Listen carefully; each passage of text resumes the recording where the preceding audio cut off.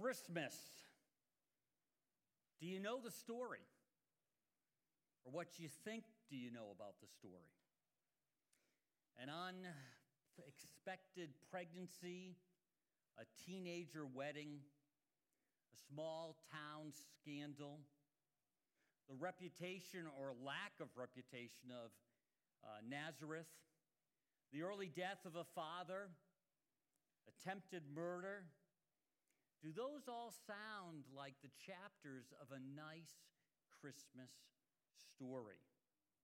That doesn't really sound like a nice Christmas story. Because a lot of us, when we think of Christmas, think of stories like these. This Christmas, Hallmark has a special present for you. Starting Christmas Eve at 8, all of this season's holiday premieres, commercial free. Our holiday gift to you. Starts Christmas Eve at 8, all through Christmas Day. Very sad thing, very sad thing. My dad actually quoted a Hallmark movie to me this week. I don't know, I can't remember what he said, but he actually said something, and it was terrible. But anyway, that really isn't Christmas. But does Christmas sound more like this? Welcome to Los Angeles. Have a very Merry Christmas.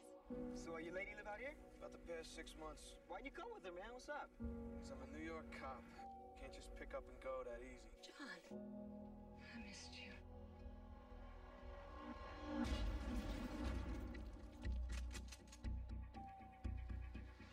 You can walk out of here or be carried out, but have no illusions. We are in charge. Think, damn it, think. We've got a fire alarm. I thought I told all of you I want radio silence. Sorry, I didn't get that message. Mayday, terrorists have seized the Nakatomi Plaza. This channel is reserved for emergency calls only. Possible crank call. Check the area and confirm. No signs of disturbance, dispatch. Welcome to the party, pal! Do you really think you have a chance against us, Mr. Cowboy? Yippee-ki-yay.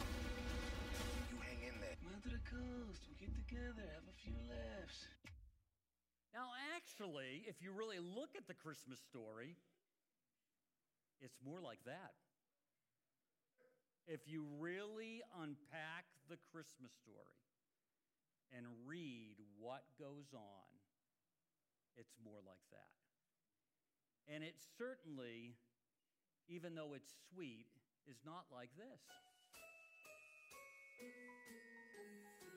An angel came to see Mary. She was doing laundry, and then the angel just appeared and she was really scared. So Gabriel was like, Mary, you're gonna have what? I can't say it good. Mary, you're gonna have a baby.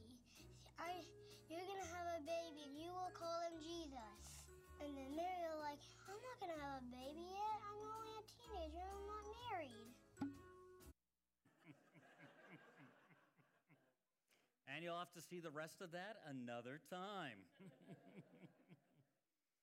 Isn't that sweet? But that's not Christmas. What we think we know.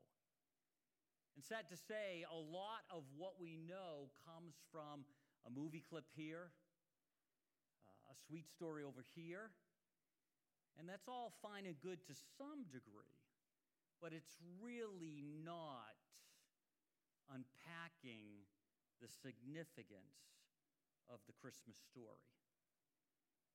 Mary and Joseph, we're going to be meeting the parents today and what the Christmas story was for them and how they experienced it to the best we can. And there are some places we just don't know.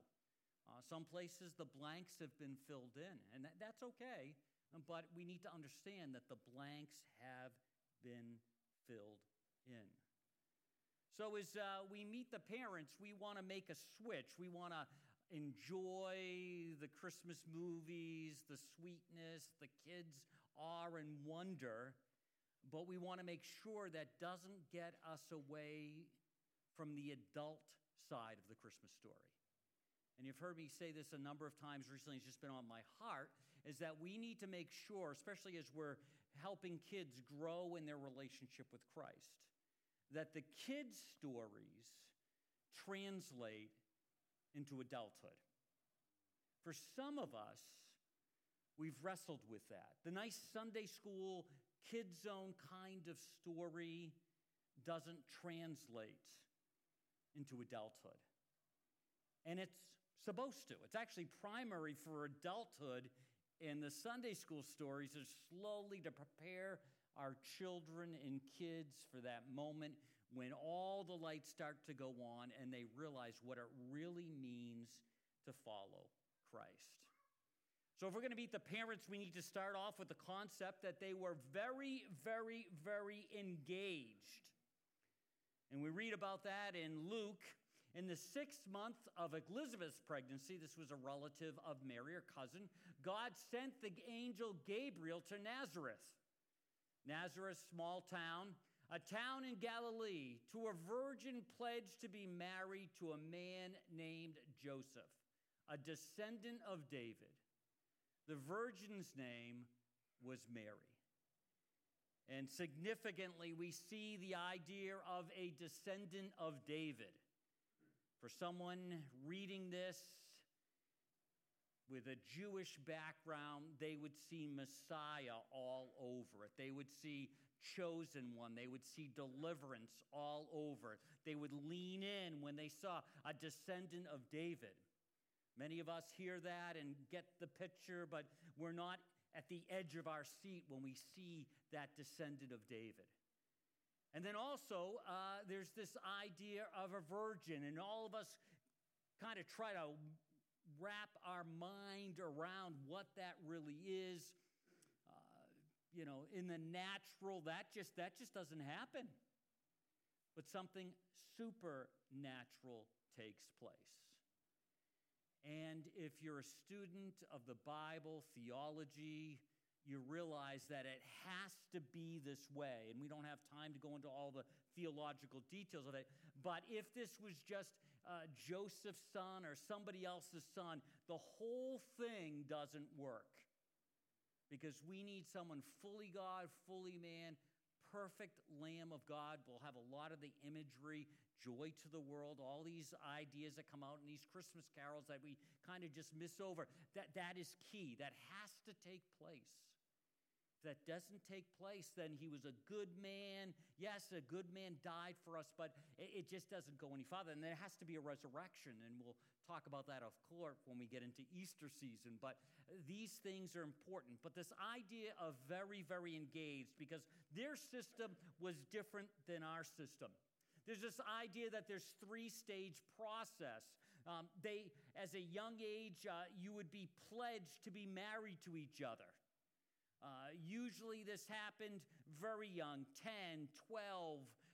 A girl would be pledged, and a lot of times the husband's family would approach a family and say, hey, I want to marry your daughter. Let's set this pledge up. And it wouldn't be the son, it would be the parents orchestrating all of this. And these were the good days if you had lots of daughters, because usually there was some kind of dowry involved in this. So, then somehow it got flipped around. I've got 3 daughters, and I want a dowry for each one of them. But that's not how it goes. So there would be this pledge, and this would take for a while. But now this was the person for you. This was kind of set in stone. And then there would be this betrothal. And this would be like what we consider engagement today. But in this stage, it would be like they were actually married without the intimacy. So they could be living in the same home with their family. They would actually be considered husband and wife. If the husband passed away, the wife can be considered a widow. If the engagement was broken off, there would be divorce papers filed. This was everything but that. And it usually was about a year. And the reason it was about a year was to see if this was going to be a righteous marriage, and there was no one, the bride-to-be wasn't expecting before the end of that year. And if that happened, then there was all kinds of other things that would come into play. So this was a year to see how pure everybody was in this relationship. And we've got to remember, let's just be honest, birth control has gone crazy in our society. Back then, it didn't exist. So, there were little things, but not like it is today. So this was important to the whole sanctity of marriage and keeping the family line pure and all this stuff. So this would happen for a year, and they would be like Mr. and Mrs. Jones or whatever, and this would just happen. And then you would have the marriage. So when we start to see things unfold, we need to realize that they have not been together, but they, in every sense of the word, except for that, they are married. And so that's the backdrop when we get more news about this virgin going to be expecting. Now, there's also this other idea. How old was Moses? How old was Moses? Another story. Where did that come from? How old was Joseph? And there's even a story where Joseph is like 92. And Mary was like 12. And at least in my mind, that's yucky. But there is some traditions that say he was that old. And, so how old was he? And, there's some ideas. Was Joseph married before and his wife passed away and he had other kids from them? Because you get into this idea that Mary being a virgin, even after the birth of Jesus, she had no intimacy for the rest of her life. It was forever. And so to deal with the verses where it talks about Jesus' brothers and family, they have to come up with something else. And I don't think Mary being a virgin for the rest of her life is true. But maybe Joseph was married before, and maybe he was a little older. But again, you could actually, in this society, you could be in your 30s and actually have grandchildren. So 30s was an old man. 40, the life expectancy completely different. Yes, there was older folks, but for the most people it was. So I don't like to go with the idea that Joseph was an old ancient person. I want to say that there was attractiveness there. Now I'll show you why in just a couple minutes. But so I would say very, very old. I don't think so. I don't think he was 92. And you've got this verse that, again, points to the fact that Jesus had siblings, for even his own brothers did not believe in him. There's this idea, again, well, not idea, it's there. There are brothers. So were these brothers younger brothers of Jesus from Mary and Joseph, or was this Joseph's prior marriage? Can't be totally sure, but I do think that Joseph and Mary had children after Jesus. And, just the idea of that. We see that Jesus needed to provide for his mother, being the oldest child. Now, again, how would this have been if he had older half-siblings? I don't know, but in this situation, Jesus is going to provide, and on the cross, he looks down, and Joseph is not there. So some people say, well, see, he was dead, and that could be very case, but people died in their 20s and 30s, and so that's really not a good that's got to be this way. So when Jesus saw his mother there, amazing that Jesus is thinking about his mother and her well-being as he's dying just a horrible death, whom he loves, standing there. He said to the woman, "Here is your son," and to the disciple, "Here is your mother." From that time on, this disciple, that was John, took her into his home. So there's this idea that Jesus provided that. So when I think of Joseph, I don't think of him being ancient. You notice in the opener, the bumper, I purposely chose some clips and got them together where Joseph is not like this ancient guy looking like the wise men age, but he's young, and you even see that point where they give the eyes of being in love. So that's just my take, and the reality is you can't know. If you're honest with Scripture, it is not clear about that. It's clear about other things, so you must have to take away it's not important. But to say that it was an ancient Joseph or young, it's not clear. I would say naturally. Some people say, well, you don't see the parents coming into the conversation when the pledging is taking place. But you don't even see Mary's parents coming into play there. So you just don't know. And again, I love, and this is going to get me in a little trouble, I love The Chosen. I love watching. It gives new dimensions. But even like that, you can't base where they fill in the blanks, and I think they have creative license to do that. You cannot take those filled in the blanks and make them, sometimes we say, the gospel, like true. They're filled in the blanks, and you just need to accept that. And you got to be a thinking Christian and understand some of these kinds of things. Later on, we'll get into the whole idea of even the wise men. You always see 3 wise men. Why? Because there were 3 gifts. Chances are there wasn't just 3 wise men. Those were just the gifts they brought. But again, that's how these things happen, and we need to just be thinking Christians, thinking Christ followers, and realize that. Also, the idea that they are very, very poor, which also makes me think, if Joseph was a much older person, maybe his financial status would be a little bit more set. He would have lived his life. He would have, had his whatever, farm, business, carpentry work, whatever it was, and he would have had that forward. But we see this in the fact that when Jesus is presented at the temple and the purification and all this going on, they use 2 young pigeons or young doves. And this wasn't just something you could fly by the seat of your pants and get okayed for this. You had to actually, be known that you qualified to skip out on using a lamb and using young pigeons because you could not afford that. So coming into this, they are financially challenged, and but I want to say that they were in love with each other, and some of them were living on love more than on their finances. Also, we see that the city they came from was very, very ordinary, or Nazareth. Mary, when Jesus is of age, and some people are discussing this, we have Nathanael saying this, Nazareth, you've got to be kidding. But Philip said, come see for yourself. And the idea is that Nazareth was just kind of like this little place nobody knew about. Maybe 500 people lived there. Some of us are used to living in places like that. No, just incoincidental. It's just not important.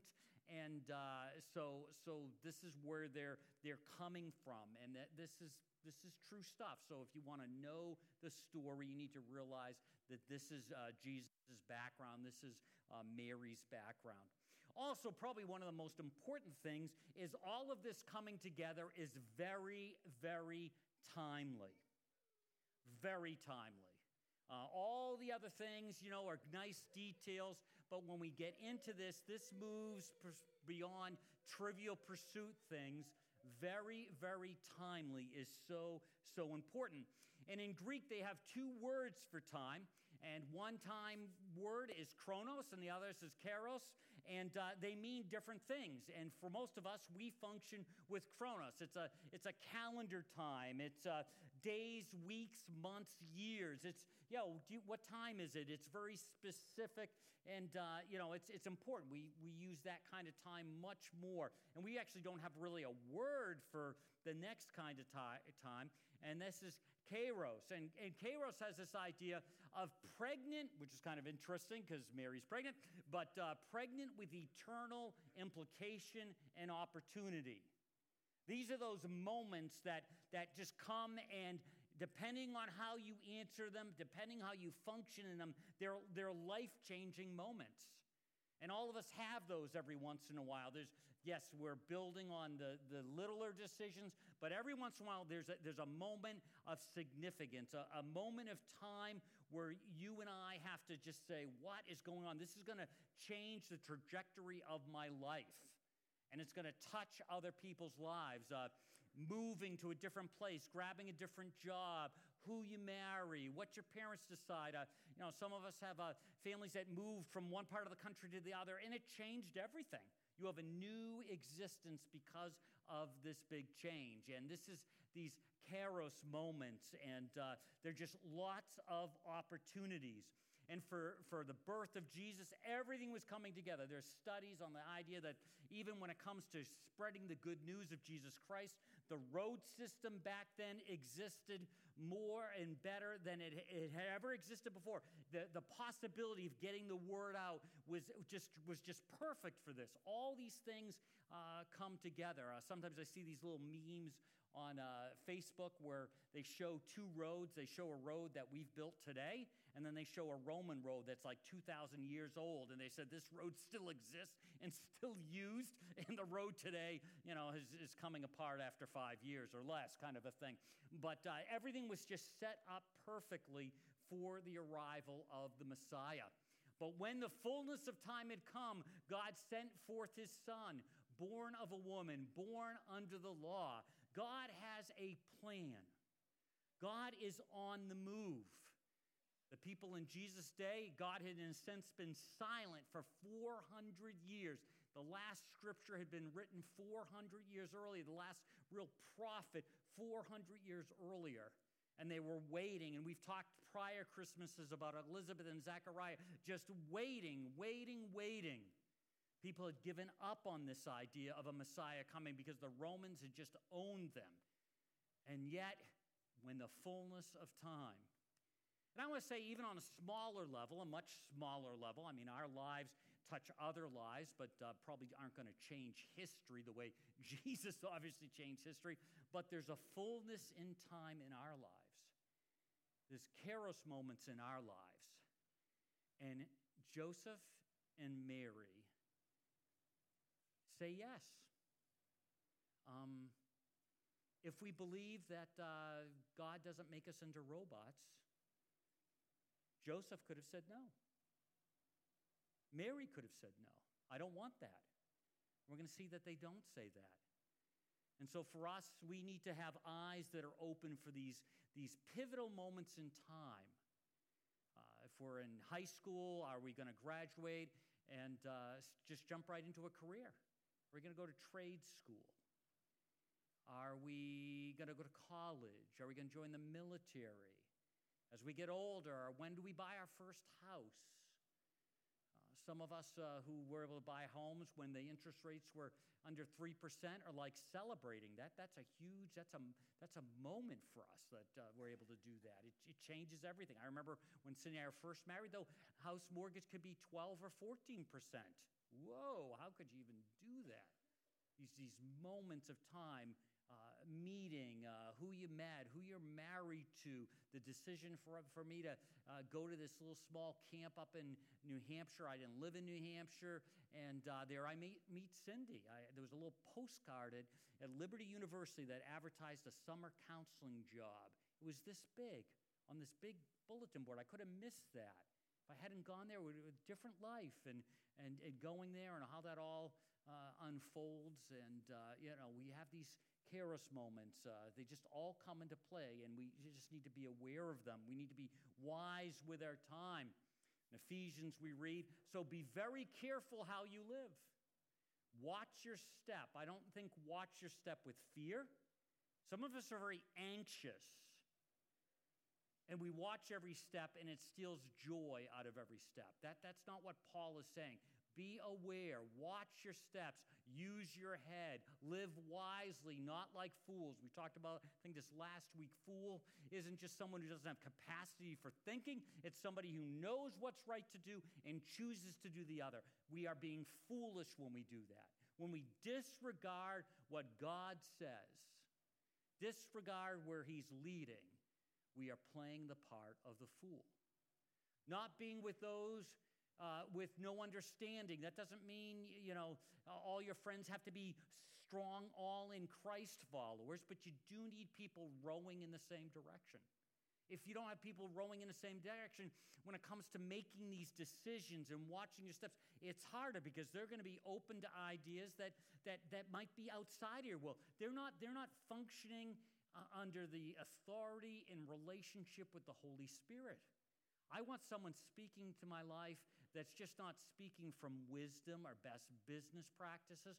I want someone speaking to my life who is Holy Spirit led. And we need to have a few of these people. We also need to be out there, but we need a few of these people. I mean, you should use every opportunity you have for doing good. It's a part of this. Don't step back from it. Take those opportunities. Take full advantage of every day as you spend your life for His purposes, not your own purposes, my own purposes, because these are desperate times. Some translation says the days are evil. And the concept of that, the days are evil, is the fact that you run out of time.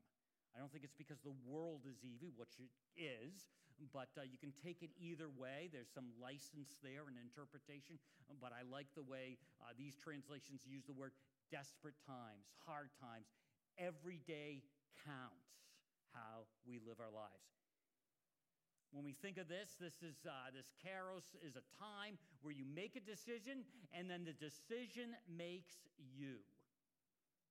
I'd love to pass the mic around and hear about some of the decisions that you made that have made you. I can think of some of the decisions I even made as a middle school, junior high student.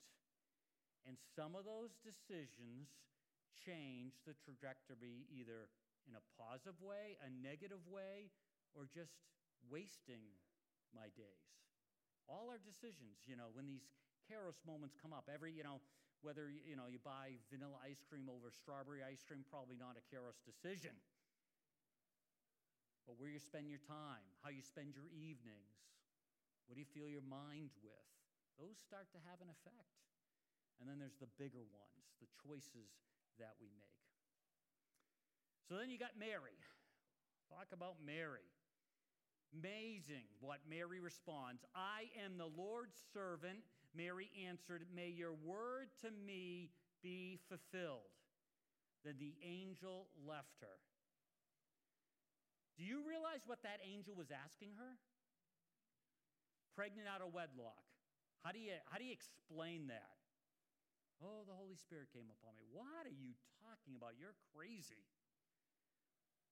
She's engaged, technically married, but not married. So and people are going to think that she and Joseph got together. Just lots of stuff going on. And she knows all this. It's not like an afterthought. She realizes what God is asking her. But this is a Kairos moment. How would we respond? If God spoke into our lives, and actually God speaks into our lives pretty regularly through His scriptures, how do we respond when we see the cost? When we see that people are going to misunderstand us? Do we say, oh, I can't do that? Mary is going for it. And what's amazing about Mary is she must have been living some kind of life so that God took notice of her. She was growing to become the person that could carry the Savior and deliver the Savior and raise the Savior. She just didn't decide to straighten things out, align her life with God after she got the angel news. She was doing that in process. She was, in a sense, interviewing for the job a few years earlier. And again, we're thinking she's 12, 13, maybe 14. But she's been interviewing for the job the way she's lived. Some of us wonder why we don't get the job. And I'm not talking about professionally, business, things coming into our lives. Sometimes it's because we've been being interviewed by the Lord for a few years, and our interview's not going too well. We're not in the move. Sometimes when I share with someone who's single and is so just hurting because they don't have that special person in their life, I say, take that energy. I say, it's easy for me to say. I got married when I was 22, so I get it. Take that energy and become the person that you would want in your life once. And focus your energy in that and see what God does. Can't guarantee that Mr. Right will come magically into your life, but I think you're more in a position to be in relationship with that person if you're trying to become the person that person would like. So when it comes to jobs, when it comes to being the person you want to be, just someday I'll do this, and you wait for that someday to come. Start trying to be that person under the leadership of God, under the growing relationship with God, walking with God to become. And, again, Mary had a lot of things riding on her answer: scandal, divorce, and possible death. Remember the woman caught in adultery? They wanted to stone her. Don't know where the man was, because if they caught him in adultery, the man was there, so they should have had both people. This was a setup. But scandal, divorce, and possible death. And she goes, I am the Lord's servant. Let it happen as you will. It's just so marvelous. There's a verse, I don't think I have it in here, that talks about Mary just saying, the angel saying to Mary, you are inside and out beautiful. And every time I come across this verse, I usually send it to my 3 daughters and my wife, and I say, I am just so thankful that you're beautiful inside and out. That's the kind of person that God wanted to use. Mary wasn't perfect, not perfect, but was moving in that direction. Joseph, let's go through Joseph. Meet the parents. Do you really know the story? Joseph, when he finds out Mary is pregnant, imagine how that happened. We're guessing she's not showing at this point. And she has to, I'm guessing she would tell Joseph. Again, they're betrothed, so they're kind of living as husband and wife without the intimacy part. And Joseph knows that. I'm sure that's hard. Any of you guys have been engaged and you're waiting till you get married. Those aren't easy days. Those are hard days. I think they're definitely well worth it. Scripture teaches that. Doesn't mean there's not life after that if you make some mistakes, if you sin, if you're selfish, or however you want to say it. But I do think Joseph and Mary are trying to do what they're supposed to do. So this comes as a shock. And so Mary probably is the one who says this and gives the story. So Joseph's response is he loves her. And he says, because Joseph, her husband, see, it uses husband, the betrothed, was faithful to the law and yet did not want to expose her to public disgrace, he had in mind to divorce her quietly. So he had to be faithful to the law. It would be unrighteous for him to enter into a relationship with someone who was unfaithful. And so he wasn't going to do that. He couldn't do that. So he had 2 choices. He had the choice of, throwing her under the bus, going, hey, look what Mary's done, she's expecting, or doing it quietly to protect her. He has compassion for her. He loves her. Even in the greatest betrayal that Joseph, in a sense, could experience, he had compassion for Mary. And I challenge you. Doesn't mean you're a doormat, doesn't mean you allow bad behavior to go on, doesn't matter, all this kind of stuff. But how much compassion do you have for the person you love? You have the same kind of passion Joseph has for Mary. He could have, again, divorced her publicly or quietly. And he chooses to do quietly. And then an angel of the Lord appears to him in a dream and says, Joseph, son of David, don't be afraid to take Mary home as your wife, because what is conceived in her is from the Holy Spirit. I think I'd need that dream a couple times. I go, what did I eat last night? That was the craziest dream ever. But Joseph responds. So as we look at these 2 lives, and we look at how they navigate and walk, they live life by either reason or life by revelation. And it's the same thing with all of us. We live by reason or revelation. And when I compare revelation to reason, it's not that we throw reason out the window, but there's moments where we have to live by revelation.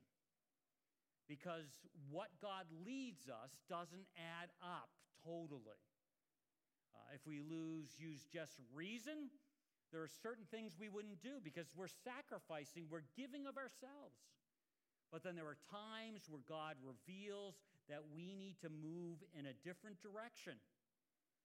And so if we're a Christ follower, we're not to live by reason alone, but by revelation. When we live by reason alone, we look at what we have, we do some calculations and figure out what is reasonable, affordable, most advantageous, and do that.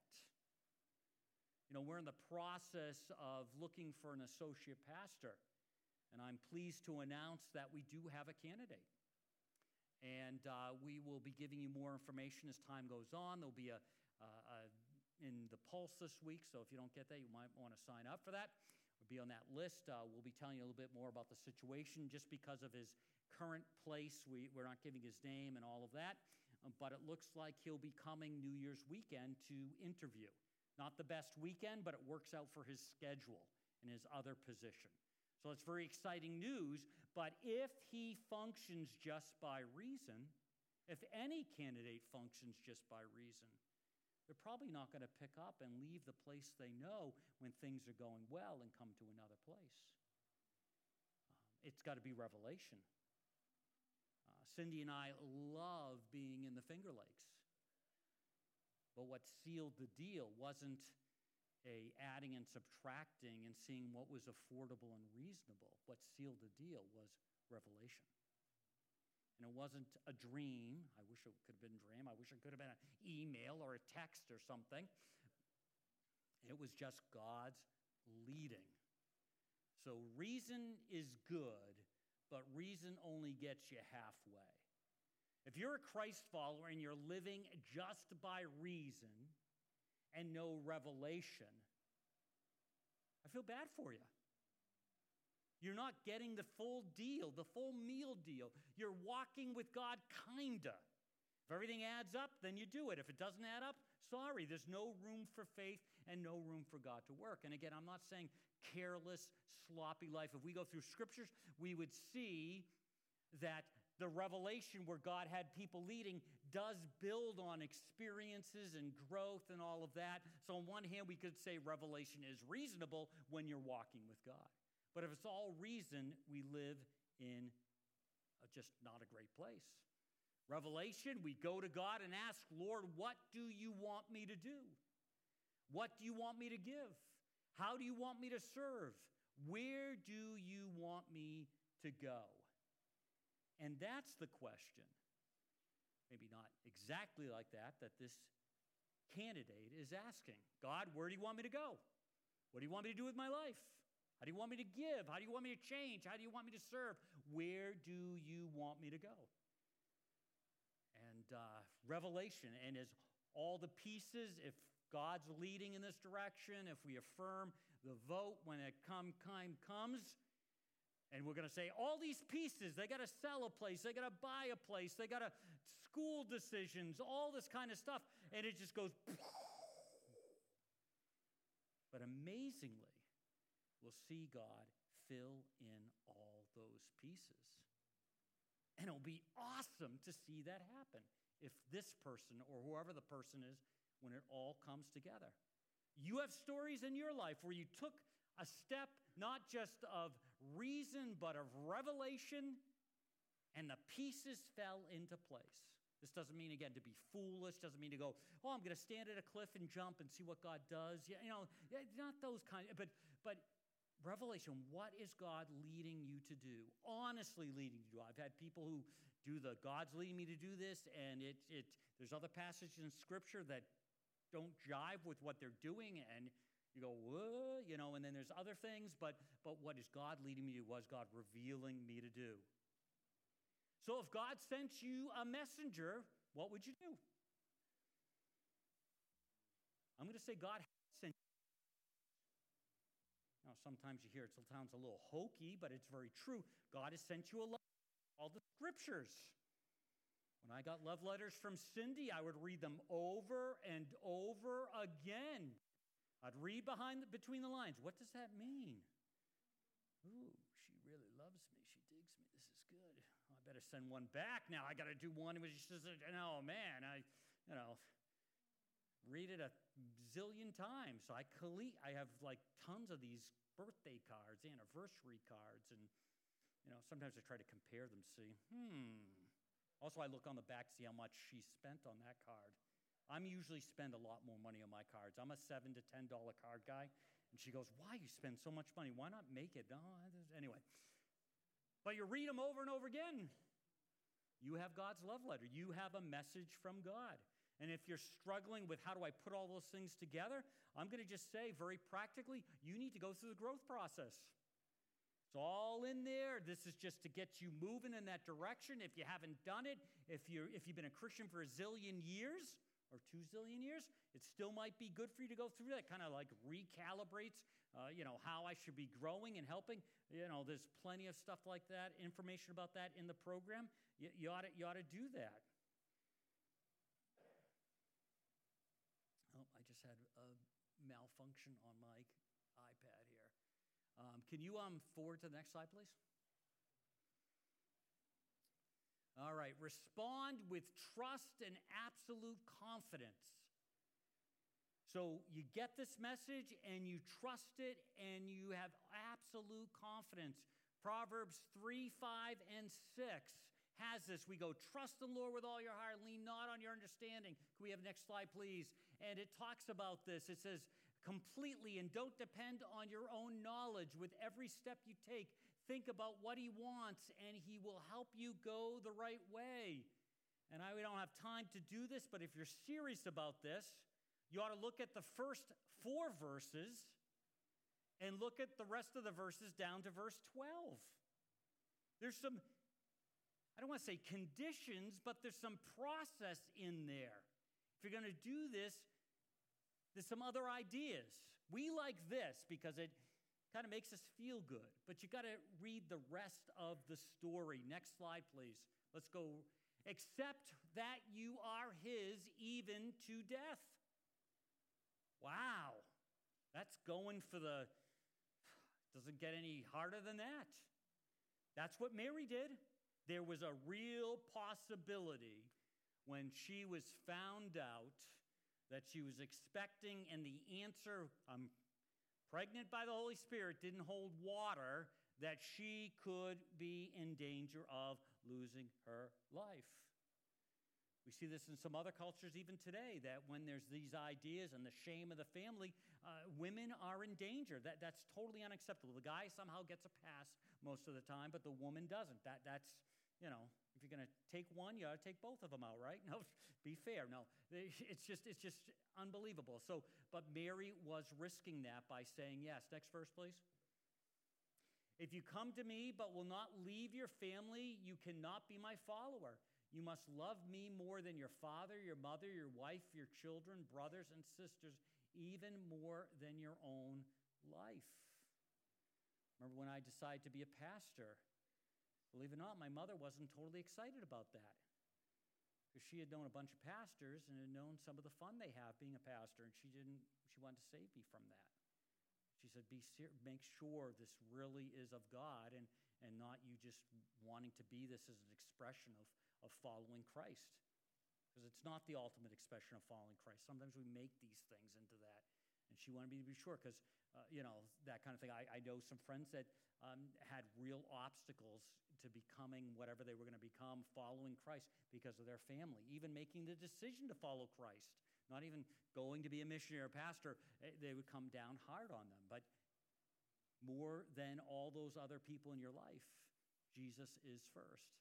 Next concept, please. Next point.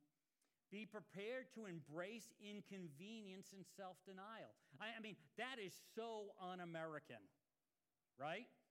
We're trying to order our life so it is convenient. And there is no self-denial. Completely opposite. Completely opposite.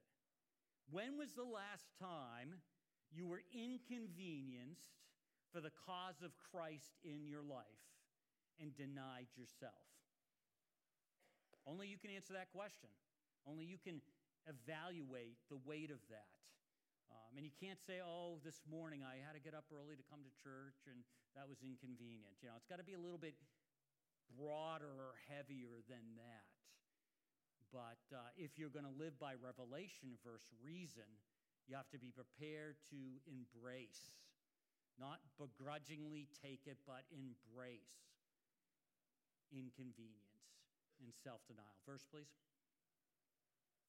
Whoever will not carry their cross, this is given to them when they follow me, cannot be my follower.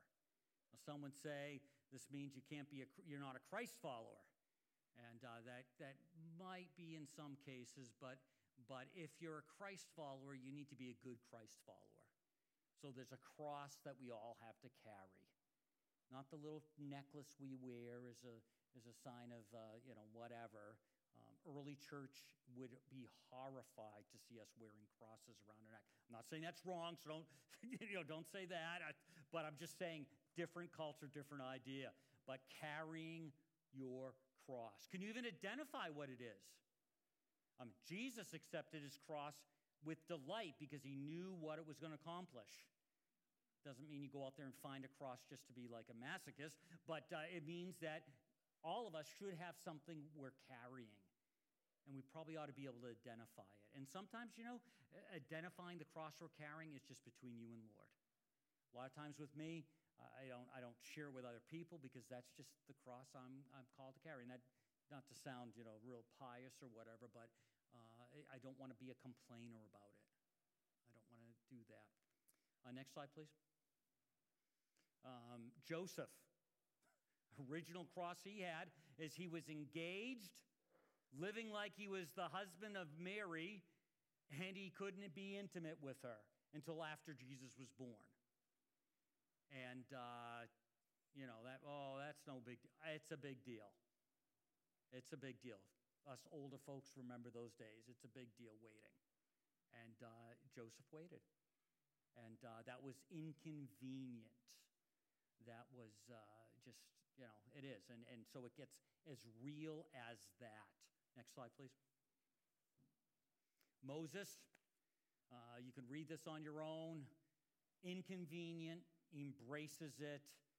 It's just amazing the change. He goes from living as Pharaoh's son to being a shepherd. That's a huge, in his 40s, like he should be in his stride. This is when, life should be successful. From 40 to 80, he lives that kind of a life. Next, please. So the bottom line is choosing reason or revelation reveals your reason.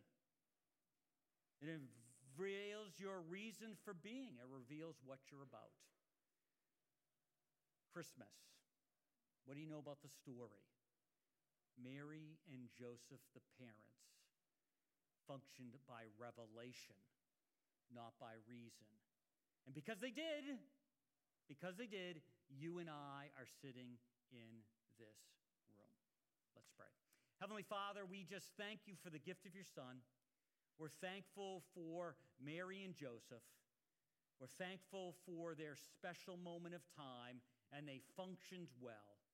We ask that you would help us to do the same, that we would see where we're living more by reason than revelation, that when those moments come, those kairos moments, pregnant with opportunities, we would take them and not shrink back. We ask all of this in your name.